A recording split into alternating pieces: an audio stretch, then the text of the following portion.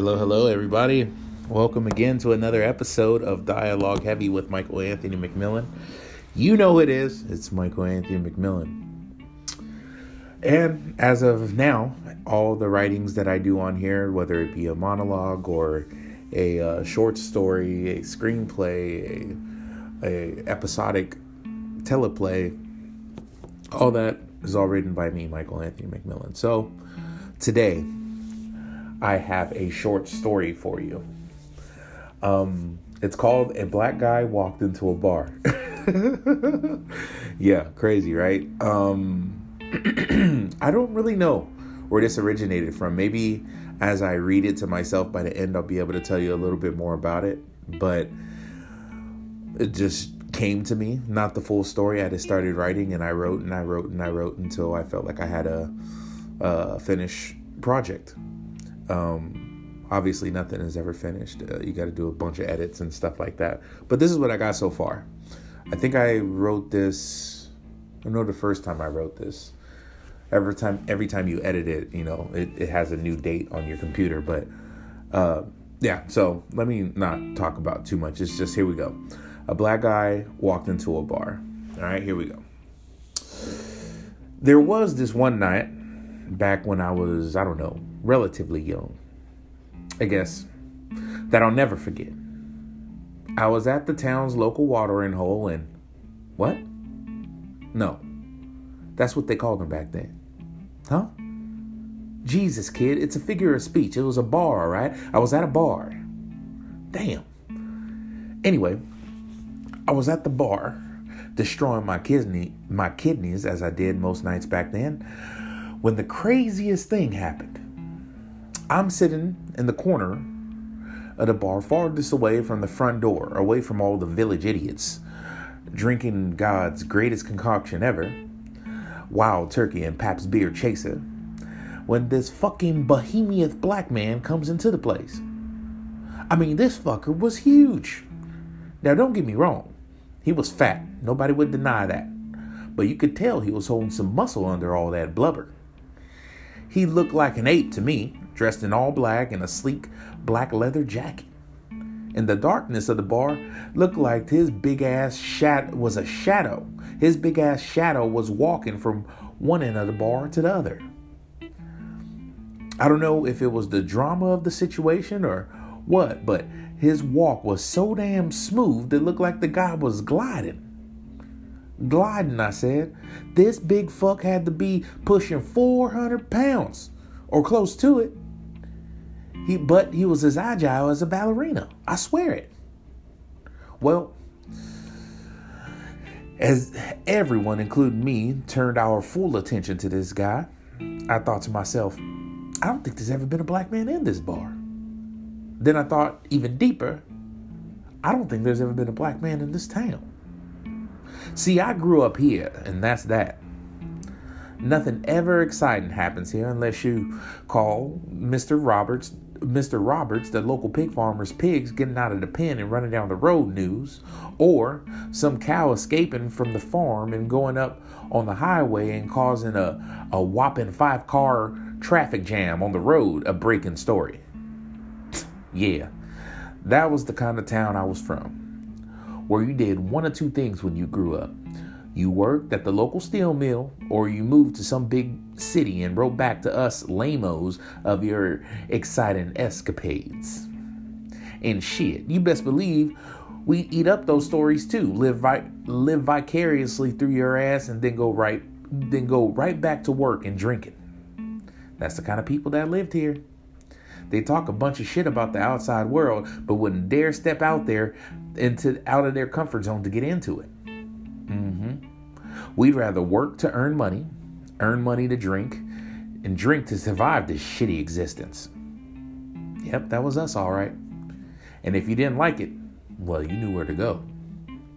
Anyway, back at the bar, you couldn't pay Tom and Mary, the on-again, off-again couple that provided the town with our weekly relationship drama, to stop staring at the big fat black man in the corner that walked like he had that walked inside of here like he'd been coming here as long as I had. Oh, now I remember what he looked like to me. He looked like that fat black musician, rapper or whatever from the 90s, who was shot in the street in Los Angeles, but it was unsolved. And he was accused of killing another black rapper who wasn't fat that got shot the year earlier in Vegas or something, I think. I don't know. Anyway, he looked like him. Regardless, it looked like the black guy had something on his mind. Either that or he was fucking crazy for not noticing every single fucking eyeball in the place on him. Did I mention that I was fatter back then? Well, I was. And taller, too. Anyway, I mentioned that because anytime some ruckus kicked off back then and a fight would break out because, I don't know, somebody slept with someone's wife or whatever, I was always the first fucker they called to break it up. Like I needed that shit. I ain't no police officer. I ain't no damn superhero either. But if you thought that stopped everybody in that bar from slowly moving their drunken hick eyeballs from Big Boy to me once he settled in, you're sadly mistaken. Shit, I might as well been him the way they were gawking at me. And do you know what I did when they started staring? I went to go take a piss. Fuck them. I remember thinking, fucking Johnny, the local sheriff, the motherfucker that was supposed to handle shit like this, was amongst the assholes staring at me. So yeah, I turned my back on all those idiots and I went to go relieve myself. Now, don't get me wrong. Part of me took off to drain those 12 beers that I tossed back over the last hour or so, but the other half of me was doing it just to piss them all off. So anyway, I goes into the pisser, pull my hog out, and start the pissing. And I think to myself, what the next 5 minutes out there will be like. Am I going to have to fight this big fucker? Because if so, that'll suck. Not because I can't handle myself. I got old man farmer strength on my side, not to mention some hand-to-hand combat skills still left over from the short stay I did in the military. No. But what I was worried about was if these fucking losers outside would have my back if this fucking guy turns out to be one of those UFC fuckers and puts me on my ass. Anyway, while I stare at the wall thinking about my bright future, darkness comes into the restroom, stands right next to me to piss himself. Fuck. Now you can imagine the horror, right? I'm thinking whether or not I'm going to have to break a bottle over this guy's head in the next couple of minutes. And then he comes into the restroom and pulls his dick out next to me. Jesus, keep your composure, I keep telling myself. We're two big fuckers, too big to be fighting in this little pisser. So I zip up and I try my damnness to suck my belly in and move around his big ass to get to the sink. Excuse me, I say. Yup, he returns as he moves closer to the urinal to let me by. I manage to squeeze past and get to the sink to wash my hands, when out of my peripheral vision I see a sudden movement as I splash water on my face. I jolt quickly to the right only to see this big fuck had the nerve not only to be that big but also have a dick like a goddamn cannon. That's right, I said it. This guy's dick was big enough to where, in my mind's eye, I thought this fuck was pulling out a shotgun, and it turns out, nope, he just had a gargantuan-sized dick. I swear, I look up from his dick to his face, like the girls do in a porno when the fella's carrying, you know. And he's staring up at the ceiling, looking a little bit frustrated, like he's had a bad day. But I tell you what, nobody could ever ruin my day if I had a dick like that. Anyway, I leave him and his big dick in there to be alone, and I go finish my beer. And wouldn't you know it, as I walk out, the whole fucking town, well, the drinkers anyway, were all wide-eyed wondering what happened in there. So I says, what? And I remember now that the television when I came out of the restroom had been on the Fish and Game channel, and it was on mute. Shit, they even had stopped playing songs on the jukebox. Well, what happened? Says Jimmy, the local fag and bartender. I didn't have time for this shit, so I tells him I took a piss. These fucking bozos are all looking at each other like the nomads did when they discovered fire. Also, I couldn't help but snicker to myself on how Jimmy's gay ass probably would have fainted and gone to heaven had he saw the sight of Big Boys Johnson. "What shall we do?" says Edith. Now, Edith is the town's gossip queen. You need to know that. If you want to know anything about anyone in this town, she knows it. She knows it all. She's better than the damn Enquirer around these parts. I'm telling you. And there's only one thing that Edith loves more than the drama in this town, and that's the people who live here, in all honesty. Side note, I also lost my virginity to her in 7th grade when she was in the 12th. But I'd rather not talk about that experience right now. "We should tell him to leave," says somebody. "Yeah," says somebody else. "Yeah," says another. "What do you think, Ray?" someone asked me. The whole room gets all quiet. But what the fuck do I know? Or care about this guy? He ain't bothering me. So I tells him, "I don't know, let him drink." Now everybody looks at me with those fucking Charles Manson eyes. You know, like they want to strangle me and the big guy together. But fuck them. They were putting all this unnecessary pressure on me to fuck with this guy, and he didn't do shit to me. What was I supposed to do? Burn him at the stake? Cut his gigantic penis off and choke him with it? The fuck? Luckily for me, before anybody said another word, the big guy comes out of the restroom, says, "Excuse me," as he gets by me. Now the tension inside the bar is so damn thick that if you cut it, the shit would have had layers. But do you think any of this bothered the brother? Fuck no. It's as if he didn't see 20 drunk white people scowling at him in a bar in the South in the middle of nowhere with the Confederate flag strategically placed on the front door. Nope, not at all. This kid takes a seat and tells Jimmy, "Double shot of Hennessy, please." Holy shit. If I'm lying, I'm flying. He actually asked for Hennessy. "We don't have no Hennessy," Jimmy tells him. "Not around here." "All right," says the guy. Then he pulls out a green and white pack of cigarettes. I think it read Newports or something like that. "Give me a Crown Royal," he continues. Then he goes to light and take a puff of his cigarette. "Y'all got ESPN?"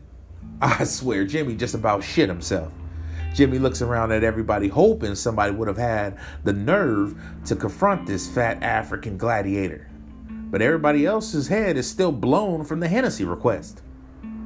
Now, at this point, it's clear that nobody had a fucking clue what to do if a black guy comes into a bar in a town like this and is completely non-confrontational.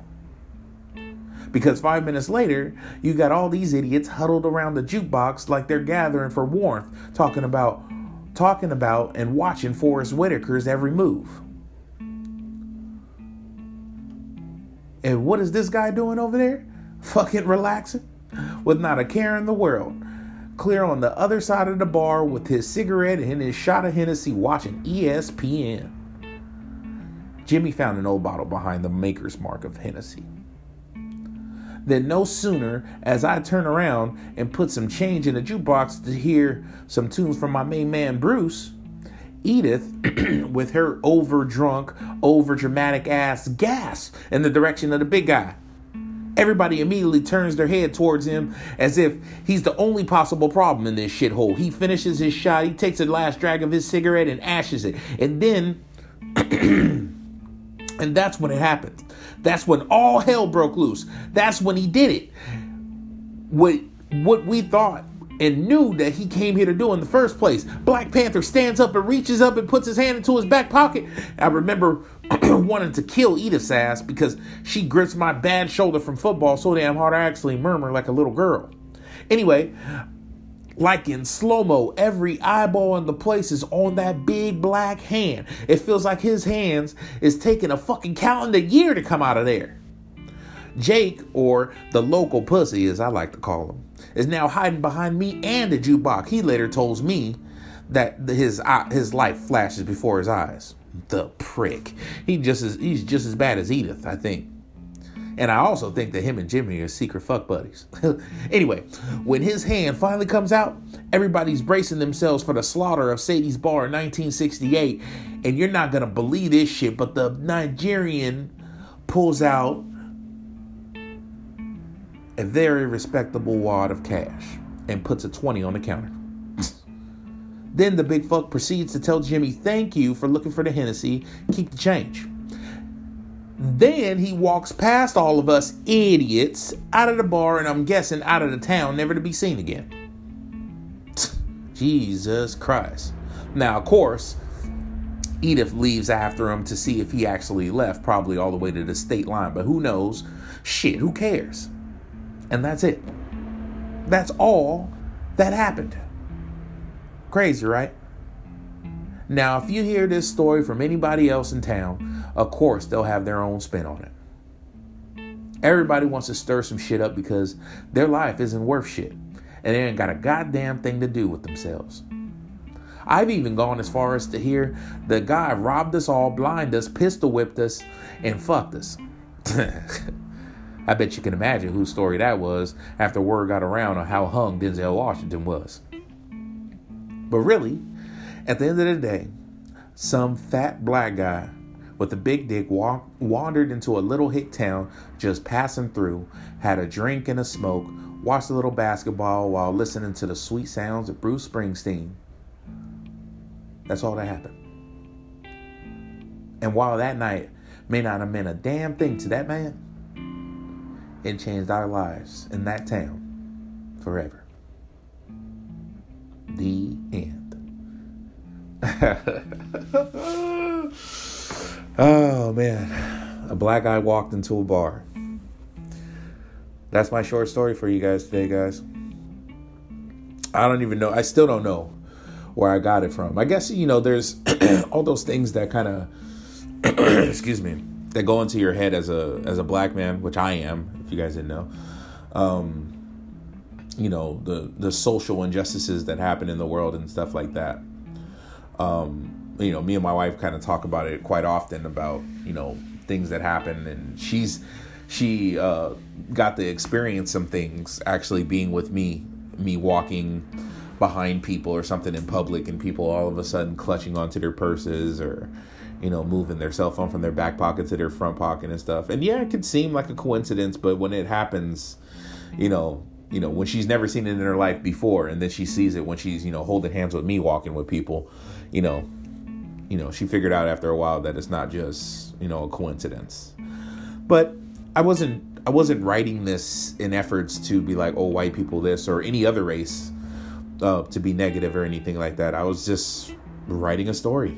And, sometimes these stories just come to me and just, and I just write them. That's all I can really say about it. I don't have any too much anything invested in this. I just started writing and I wrote. And I'm glad that I wrote it. I think it's a really cool story. I made an attempt at having an accent for you guys on this one. Like it was somebody actually from the South. And I hope you guys appreciate it. I hope you guys liked it. So a black guy walks into a bar. That is it for today, guys. I hope you guys like it. I pray you guys liked it. And I hope that you guys listen to more things. I'm starting to slowly but surely get a little bit more listeners on the things that I post on here on this podcast. So I'll probably do a little bit more things. And I hope that you guys continue to listen, man. This is really, really cool. It feeds my creative soul. And I just want to continue to make other people happy and people listen to the stories. I know how much I love listening to stories. And so being able to write them and provide them for you is something that's a great treasure for me. So if you guys can, please write either on here. I don't know if you can write on here or leave me a message on here, but do that, or write me on my Instagram and let me know that you've heard it and that you liked it or you didn't like it, or what you actually felt about it, because I would love to get feedback on what you guys think of some of these stories. You can always catch me on Instagram at Michael.McMillon. That's Michael spelled the regular way, McMillon. My email is mzz ack199@gmail.com, and that's the only ways to get me. I am going to get a Facebook again soon, because when I do shoot some stuff in the future, I'm going to be looking to find some groups that I can to help shoot some of these stories. But anyway, again, thank you so much. Thank you so much, very much for listening. I appreciate you, and I will catch you guys on the next episode. So talk to you later. See you. Bye. Peace. Holla.